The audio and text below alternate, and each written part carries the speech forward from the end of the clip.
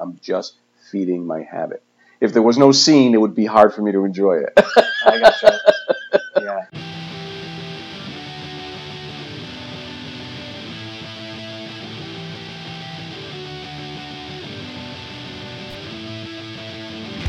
Hello and welcome to Where the Living Room Used to Be, a podcast about Rhode Island's music scene.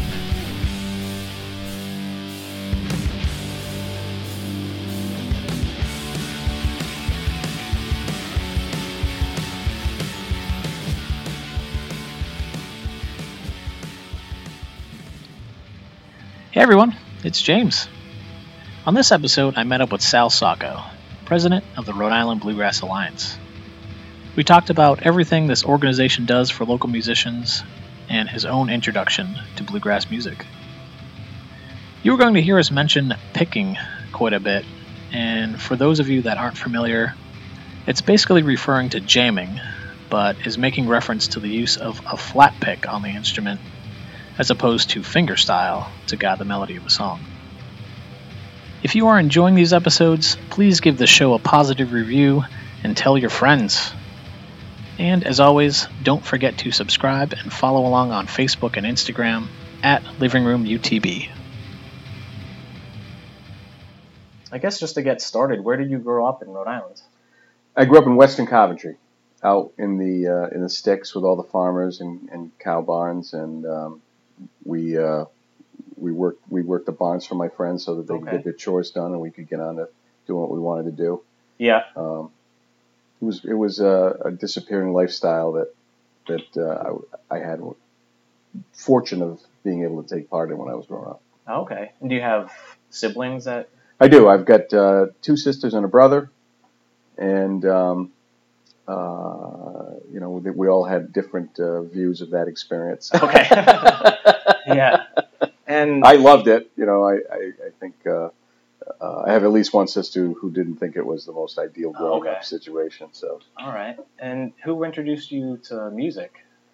My parents had us take music lessons when we were very young. I mean, at 10 years old, I was taking guitar lessons. Okay. And my brother, who was 3 years younger than me, was taking, I think, guitar lessons too. Mm-hmm. And my sister was taking keyboard at the time. So we used to have music instructors come to the house and give us all lessons. Yeah. So. Was it any particular style of music, or was it just? No, it was right out of the Alfred's book until I was a teenager and I heard that song that I just I had to play, and then I asked my instructor to play it for me, and so I played pop music after that. Yeah. Do you remember what that song was? Do you remember that kind of caught your ear? Yeah, it's really embarrassing, but okay. Seasons in the Sun. All right. So obviously that was bubblegum music, but I was probably 14 at the time, so it really after that it was all rock and roll. So okay, yeah. So when did you start playing music then?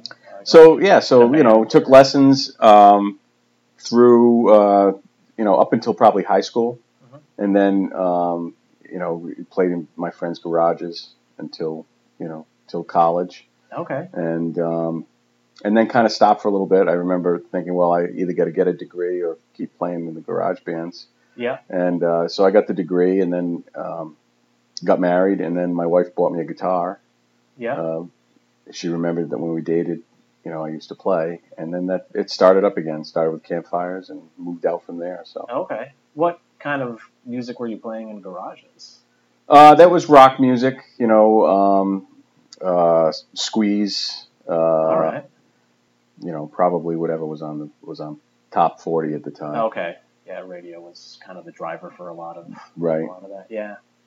Who were your musical influences then, like around that time, like when you were growing up? Like, is it those types of bands? Yeah, it kind of like all over the map. Jethro Tull. I loved Jethro Tull. When I was younger, when I was in pre-high school, in high school actually, probably Kiss. Mm-hmm. Yeah. And then Led Zeppelin and Aerosmith. Those were the bands that we listened to, and then later it became the Alan Parsons Project, Okay, and yeah. maybe Supertramp, or I've always loved the Beatles. Yeah. But in my house, up until high school, it was all country music. So I guess with the country music in the house, did you feel that this like move to rock was? It caused a huge rift between me and my father. He was, he started knocking all what I listened to, and I started knocking what he listened to. Yeah. And we had a couple of major blowouts that, resulted in, we're never going to agree type of thing. Yeah. But, as I got older, and I started, you'd hear a Glenn Campbell song or a Johnny Cash song or, I don't know, Marty Robbins, or, it kind of like, triggered a little nostalgia in me. Mm-hmm. Yeah. To those were great. I mean, those were great musicians and those were great songs. So, yeah. I kind of still had that with me. I still took it with me, despite the fact that I tried not to. Country music was kind of like, it was all hookup music. It was Tammy Wynette. Oh, yeah. Conway Twitty. Yeah. Talking about their late night, escapades, and it was all, double and triple entendre, and so it was easy. It was an easy target for me. Of course, rock music at the time was all about drugs, and it had its own sexual references. Oh, yeah. So, yeah, my father and I both had a lot of ammunition to throw at each other when it came to, what we were listening to. Yeah. So when your wife bought you that guitar, how soon did you start playing in a band? Well, that took a while. Yeah. Because really, before I put the guitar down in college, I was really just a strummer. I was just rhythm guitar player. Okay. And when I picked it up again, that's what I did. And again, playing, trying to, just play 70s songs at the campfire. And, but, eventually, I met a guy who said, "Hey, we got this group of guys that gets together about once a month and we play 70s music. And it's, I think you'd be good working with us. Come and play with us." And I did. And, it was just, a really liberating experience. It brings that, when people play in a band, it doesn't even matter how good the band is. It's just, it's so inviting and so addictive.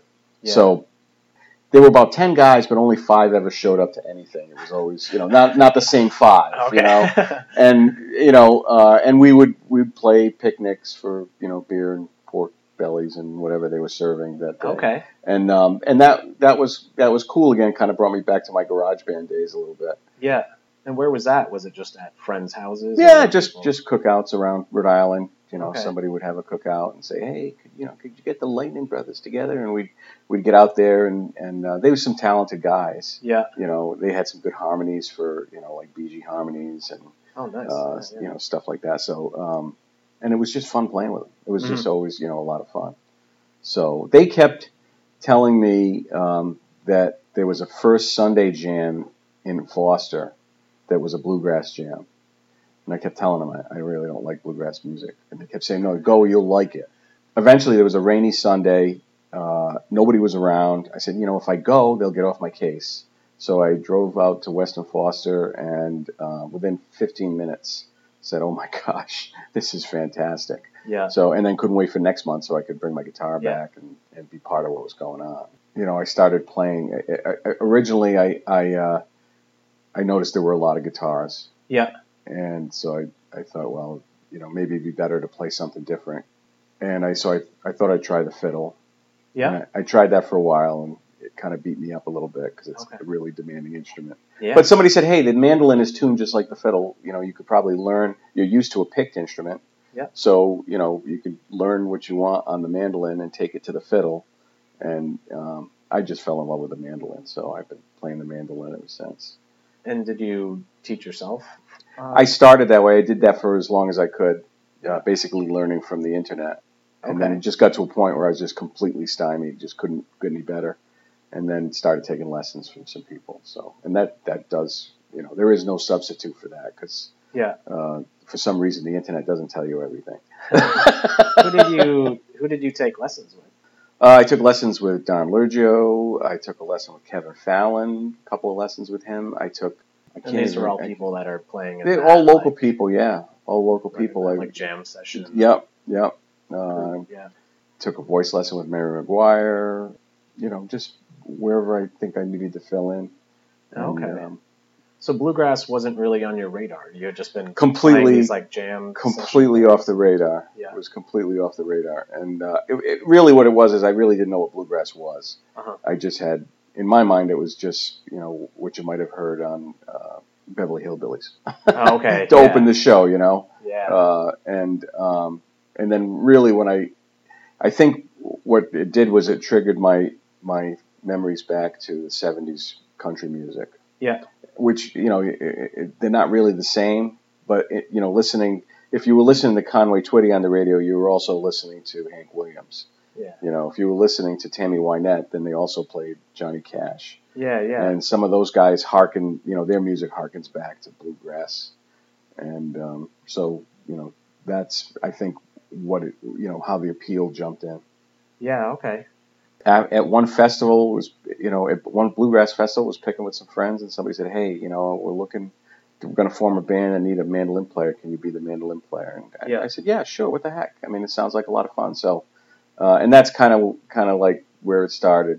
I played around with those guys for a year and a half, probably 2 years, and then took a half a year off, and then formed the Greystone Rail, which is a band that I still have. Yeah. And was fortunate enough to be asked to play in a bunch of other bands in the process. So can you talk about Greystone Rail, like how that formed and it formed because I was at it. I had been going to it formed at the Woodland Meeting House. That's the one of the guys that I'd seen there for years, and we were having fun jamming together. And I said, well, I'm not in a band right now. Why don't we put something together and see if we can get some work and have some fun? So he was like, yeah, let's do it. A friend of mine, Jesse Burdick, you might know Jesse. Yeah. So we started. I knew of a bass player who had some free time. He was in a couple of other bands, but I knew he was going to be able to play for us. And then I had done some jams where Lizzie James had been a part of it. I contacted her and said, "Hey, we're starting a band, and maybe a female vocalist would be great. I love the way you sing." And she was like, "Yeah, all right."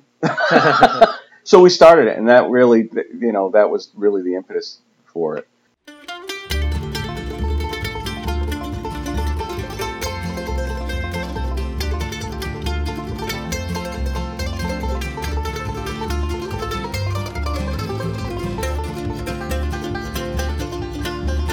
Time for love and laughter.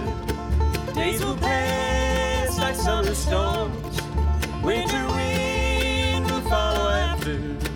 There is love and love is warm. There is a time for us to wander. Time is young and so are we. Woods are greener road yonder. Path is new. And where were you playing shows? Like where do bluegrass shows happen in Rhode Island? The Wood River Inn has had a bluegrass show on Sundays for the last, I don't know, it's got to be going on 30 years now. Yeah. So we would play there. At some point, when Jesse left the band, he moved to Vermont to take a job up there. We brought in Lou Bourbon Jr. as our banjo player, and he said to me one day, he said, "There's a market for bluegrass. There's an audience for bluegrass in Providence, but there is no one putting on a weekly show." Yeah. So at the time, the only weekly show in Rhode Island would have been at the Wood River Inn in Hopkinton. Yeah. So we hunted around, found a place that had some space on a weeknight. We started on Thursdays. We thought Thursday was like the weekend for the weekend. Yeah. So we marketed the living daylights out of it, and we had a great 1 year at Lola's Cantina in Providence. All right. Doing a weekly bluegrass show every Thursday night. We moved it after the first year. We moved it to Nickenese, which is really, Nickenese is, in my opinion, is Providence's central location for roots music, and and real music in Rhode Island. And it really should have been there to begin with, because Lola's was more of a restaurant. Yeah. They're closed now, so. But Lola's was cool because they had the deck. Yeah, exactly. So you couldn't tell that there was music going on upstairs in the restaurant. So we, either Lou would go out with his banjo, or I'd go out with my mandolin, and gather people off the deck. We'd do a little roving music, and then people would come up and listen to music up there. So that we had some great shows, packed houses up there. But then we moved it to Nickenese, and I mean we're in our 6th year at Nickenese. So that's great. Yeah, it's. I think we started in 2012 with that. Okay. Yeah, and I know you brought through a lot of some bands that are on the rise in that bluegrass scene. Are there like other notable Rhode Island bluegrass bands that you connect with a lot that you? It changes constantly. Mm-hmm. Four Bridges, if they weren't at the first show, they were at the first 3 shows that we ever did. Yeah. They still play at Bluegrass Throwdown, which is what we call the show at Nickenese. Yeah, yeah. So, they're still doing their thing. I'm super excited to have Rock Hearts playing there in the next few weeks. Yeah. That's an all-star band. We had Neon Valley Boys a few weeks ago, which they were the scene in bluegrass, a decade or so ago. So yeah, I've had over 70 bands come through. Yeah. Many local bands, and pretty much any band that's a local band has come and played at Nickenese at least once, if not regularly, coming back. Mm-hmm. And then I've had bands come in through, from Savannah, Georgia, Florida, Maine, Vermont. I've got 2 bands that come out from Albany, New York, on a regular basis. And the Dire Switch band comes out. Their leader, Bob Bates, has played on the Grand Ole Opry on a regular basis. He played with Chuck Leuven. Wow. When Chuck and Ira were not playing together, Leuven brothers. So, Chuck would call him and say, "Hey, I got another Opry spot. Come on down." And he'd drive down to Nashville and play with it. I mean, that's just, to me, that is just so special that somebody has, who's a Nashville star. It's, a Grand Ole Opry star plays at Nickenese. So yeah. We had Jim Gaudet come out from Albany, who's also, had some bluegrass. He's played at some bluegrass festivals, has some real musical chops, and he just, was a killer night. Yeah. So, and we've had a ton of Boston bands. Chasing Blue played there regularly. Yeah. That's great. I mean, it just sounds like a really big hub for that style of music, and just like the place to be for bluegrass fans. It really has become like the Central Rhode Island Bluegrass Clubhouse. Southern New England, really, more than Rhode Island. A lot of people. Again, a lot of the bands are coming from Boston, Northampton area. People are coming from Fall River and places like that. It's just it's nice to have that one place you can go and have. It's a really chill place, and everybody can relax and enjoy. Some good music. So I know that festivals are a really big part of the bluegrass scene. Are there some that you're connected to in Rhode Island? I mean, I think that bluegrass might have shifted prior to. Yeah, Rhode Island. Rhode Island has not by itself. Right in the borders of Rhode Island, there really is no bluegrass festival. Yeah. Recently, the Gibson Hill Bluegrass Festival, which is a literal stone's throw over the border in Connecticut. Yeah. Right on the Coventry, Connecticut border. Coventry, Rhode Island, Sterling, Connecticut border. They've started a bluegrass festival, and I've been fortunate enough to play there in the last few years. They do that every June. There'll be June again this year, and they'll bring a lot of the local bands that'll come out. It's more like there's great picking at that festival. Yeah. And it's kind of like a family reunion for everybody who's a bluegrass picker in this area. So I'm looking forward to that. Podunk is another great festival. It's not as large as Grey Fox, but larger than most of the small festivals. So it's right in that sweet spot. I'm actually playing there with the Bill Thibodeau band this year. Oh, on Sunday we have a set. So looking forward to that. The mecca is to go out to Grey Fox. Yeah. What other festivals have you played? Bluegrass on the Bogs, I played at a festival in Maine. I can't remember the name of the family. It was a great festival way up in Palermo, Maine. Okay. 2 years ago. Who was that with? I was with Bill Thibodeau. Okay. Also with Bill, we played 2 years at the White Beach Bluegrass Festival. Okay. Yeah. Which was a lot of fun. Those are the only ones that popped in mind. Okay. But yeah, it's great. Oh yeah, I mean, if you're going to enjoy a festival, there's nothing better than being on stage for an hour. Yeah. So. But with that, yeah, I mean, you had just kind of mentioned it, and for those that may not be familiar, can you talk about that dynamic of what picking is and just how, from my own personal experience, the festival, it's almost like, 80% of it is like not even watching the bands that are on stage, just hanging out. Sometimes I rarely get on some festivals. It's hard for me to get up to the stage to see what's going on. I mean, picking for pickers, festivals are a huge source of opportunities to get together to pick with other people. Yeah. So, it's kind of, I guess it's kind of unique in the bluegrass world where you'll have, seasoned professionals on stage doing, a great job at putting out a great musical product. And then 100 feet away, there's a group of people playing. Yeah. When I first started the Nickanese thing, we kind of our concept was, well, we'll make it kind of like into a little bit of a mini festival atmosphere.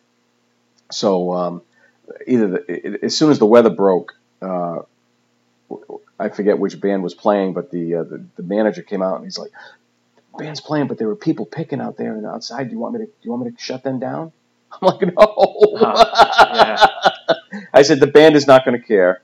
Yeah.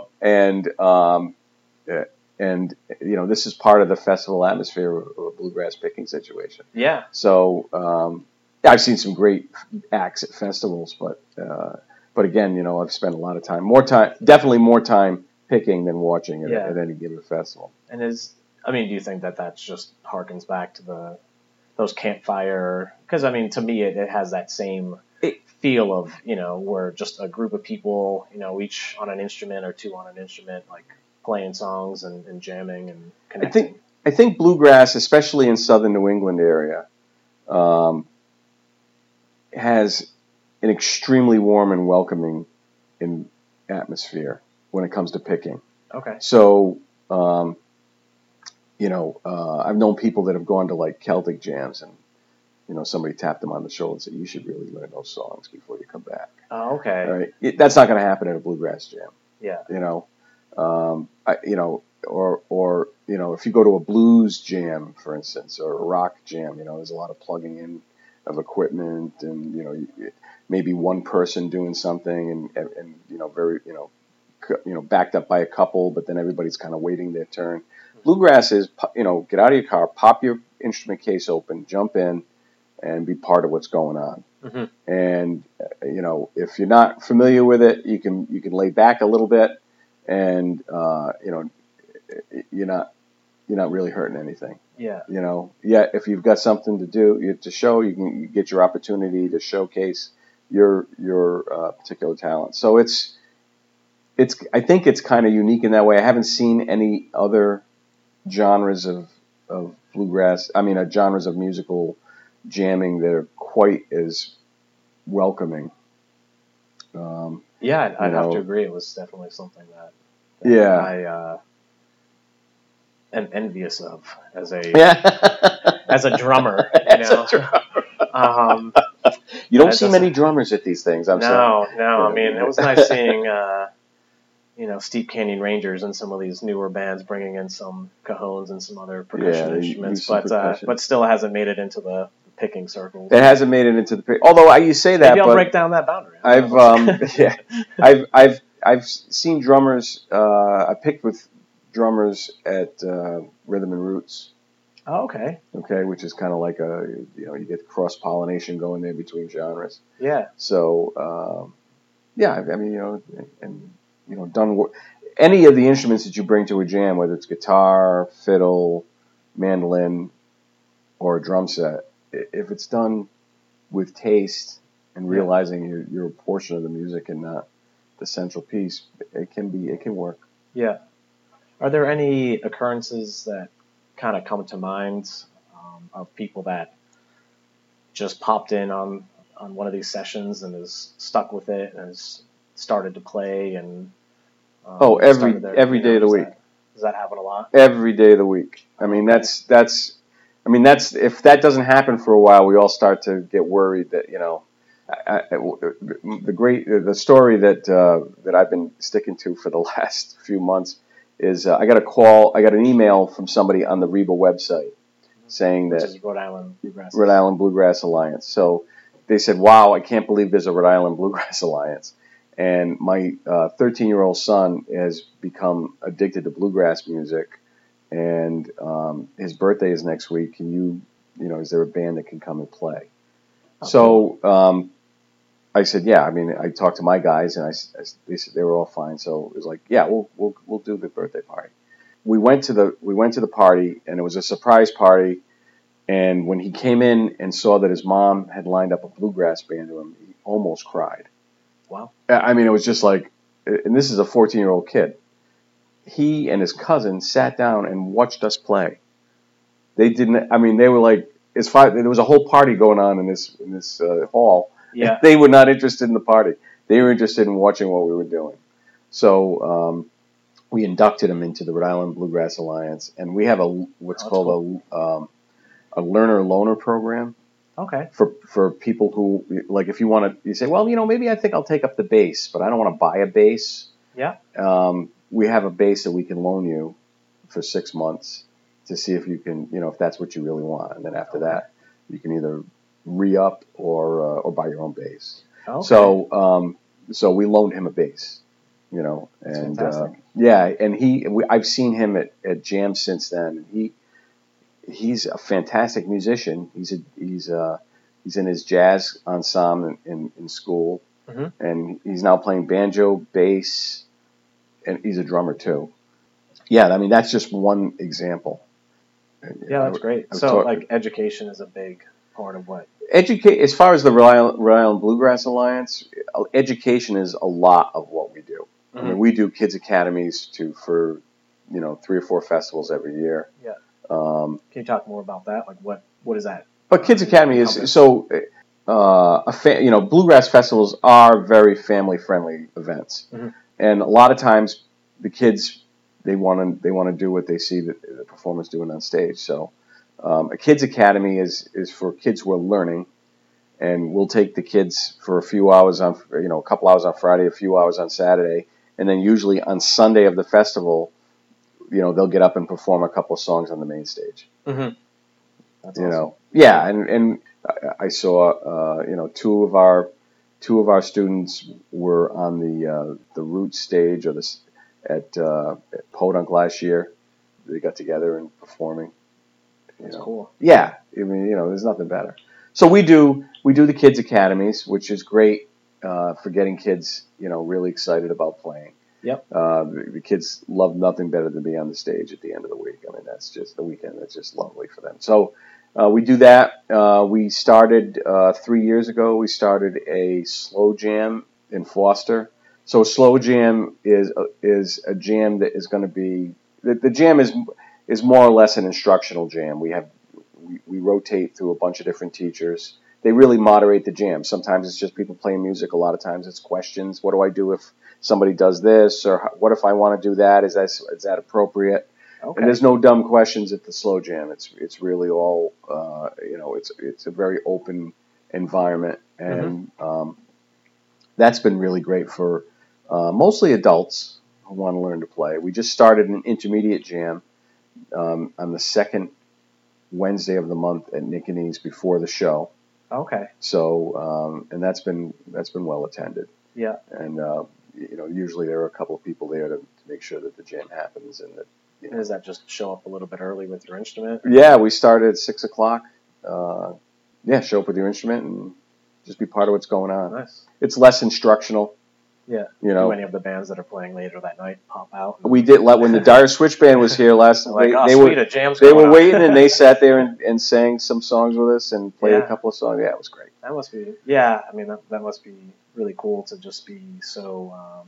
Like a lot of those lines seem to be blurred of the bands and the fans, I guess, from my experience, that just people are looking. There's not a lot of egos. There's not a lot of not in bluegrass anything like that. Yeah. I've walked by the hot dog stand and there's Chris Thiele chatting with somebody. Yeah. And you can walk. You can just be there, and Del McCrory, if he's walking around, he just he'll just talk to you. I mean, it's just there's similar experience. There's no bodyguards. You know what I mean? Yeah. It's like, hey, what's up? How's it going? Yeah, right, exactly. Even though they're like literally some of the most talented musicians on the planet, Right. Del played with Bill Monroe. Right. Yeah. So that's great.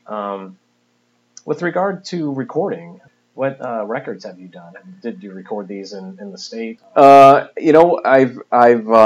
recorded some pieces for some friends' work, and we did a Lizzie James and the Greystone Rail album that we recorded. We did a live recording of that probably 4 or 5 years ago. Yeah. Okay. I'm still proud of that work. Yeah. We were at Graham Meller's studio. Where's that? At the time, I think it was Cumberland or Woonsocket. Okay. His studio is now in North Kingston. Okay. So, but we really had fun making that recording. Yeah. And I've done work on other people's recordings too. Yeah. Just being part of that scene there. Yeah. People will say, "Hey, I need some mandolin pieces. Can you help me out?" Yeah. And I'm always super interested to help people out with that kind of thing. So that's great. Yeah, it's fun. It's kind of like, if a year goes by, then you listen to it and you say, well, no, I wouldn't do that way again. Yeah. Hey, can I re-record that? No, it's already been distributed. So. Yeah, I think that's pretty true for any musician. Probably, some level of, when it's done. At least that's the approach that I've taken. It's just like, all right, this is a little snapshot of what I was doing at that time. Right, exactly. Exactly. As painful as that snapshot can be. Yeah. At least it's better that way than if it went, it was reversed of you're like, I can't do that anymore. I'm not as good as I. Oh my gosh, no, that's like the nightmare scenario that we all dread. I haven't hit that downward curve yet. I'm not physically capable of playing that fast, so.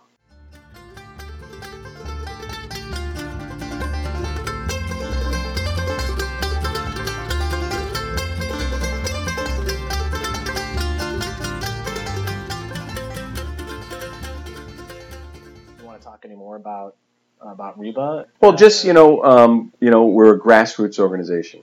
We started to try to fill the hole of having no regional organization here in southern New England. The things that we've done have been all based on participation.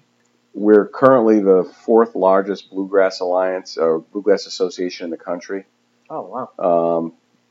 There's a lot of interest in bluegrass in southern New England. Yeah. So, because I would say that,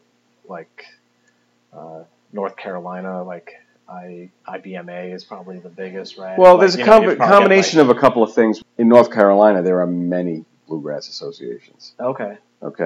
So, so they kind of chop the state up into smaller pieces. Yeah. So that we have, we're not only Rhode Island, we're southern New England. So we have Rhode Island, a piece of Connecticut, and a piece of Massachusetts. Yeah.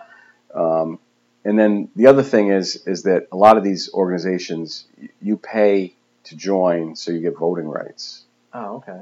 That wasn't, when we formed Reba, we really wanted to be as inclusive as possible. We wanted to get the word out about what was going on because people always say, I didn't know that there was a festival. I didn't know there was a show. Mm-hmm. So, when we started the organization, if you joined during the first year, you get a free lifetime membership.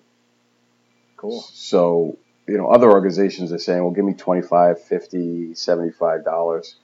It kind of cuts down on the enrollment. Yeah. So. All right. No, but that's great what you're doing. Well, it worked because we really were able to bring people together. Mm-hmm. So we do a yearly picnic, PICK-Nick. Yep. Get it? Picking, Nick. Yeah. Yeah. We're not above being silly. And there has been traditionally a 1-day. This year it'll be a 2-day event. Fellowship. We give classes. We do raffles for the organization. And there are, if the weather's nice, there are usually 6 or 7 picking circles going on at one time where people are picking. Cool. It's great. It's great if you like to pick. It's great to go. If you like to watch people pick, it's like going to a festival where you can just choose your stage. Yeah. You know. So that's a great event. We did our 4th Hall of Fame event this year. We induct people of note in the Southern New England bluegrass community. So that's we think that's proper, and part of our mission is to hold those memories. Who are some of the people that have been inducted? Mike Kropp, Mike Fishman, Jeff Horton. We inducted Jim Muller and Sharon Horovich and Charlie Pike this year. We try to induct 2 or 3 people a year. Yeah, and where can you Sam find out? Tidwell, Bill Hall. Nice. Would be other notables that come right to mind, and there are others. I just don't have them. Where can someone find more information about? ribluegrass.org. Okay. We've done a vendor showcase where we bring bands, and bands get half an hour to showcase their stuff to producers, club owners, festival organizers, that type of thing. Oh, okay. So bands have gotten work out of that. We did that once. We're planning on doing that again. We'll be going into schools. We've got a program that we use from the IBMA. So we've actually played at schools for music programs at schools, and it's really about outreach. We promote the 3 regularly scheduled bluegrass shows in the area. The Wood River Inn every Sunday, my show in Providence every Wednesday, and during the warm months, the Killingley Grange, which is just over the border in Dayville, Connecticut, they have a monthly show too. So we try to keep those shows going, and if there are any other shows that pop up, we want to be able to promote them and let people know that they're out there, and let the fans, give them some place to go and enjoy the music. Yeah. I guess with all this stuff, I mean, it seems like you've just been doing a lot in a pretty short period of time, just like vaulted into this Rhode Island bluegrass scene. Yeah, my friend says when the bluegrass bug bites, it bites hard. What would you say is like a memorable musical accomplishment? Like, was it a certain stage you played on, or a certain musician that you've played with, or? Oh, every time, it's like every time. When I get together with my guys, it's just I can't believe that I get a chance to play with them. When I'm working in the Bill Thibodeau band, I can't believe that I'm playing with Bill Thibodeau and Larry New and Debbie Hall and some of these people that are just so inured into the bluegrass environment, and I get a chance to play with them. For me, it's just like every opportunity is like, I just can't believe I'm doing this. Because I don't know, 25 years ago, if somebody would have told me that I was, going to be singing in a band and playing local clubs or festivals or even parties, I would have said, "Hey, you're crazy." Yeah. Well, it also sounds like you've just been an instrumental part of that, of like pulling a scene together and it's really just being around it, and it's not just a lot of really nice people will if the show is really good in Providence, they'll say, "Oh, thank you for doing all you do," and my response is, I know that it sounds like I'm not being sincere, but it is really truly sincere. I'm just feeding my habit. If there was no scene, it would be hard for me to enjoy it. I gotcha. Yeah. So I'll do what I can. I think in the last 6 years I've missed 3 Wednesdays. Wow. It's a good place to go, and it's my happy place. That's great. Well, I think that's probably a good place to end it. So thanks, Sal. Great. I appreciate it. Time for us to wander. Time is young and so are we. Woods are greener over yonder. The path is new, the world is free. Path is new.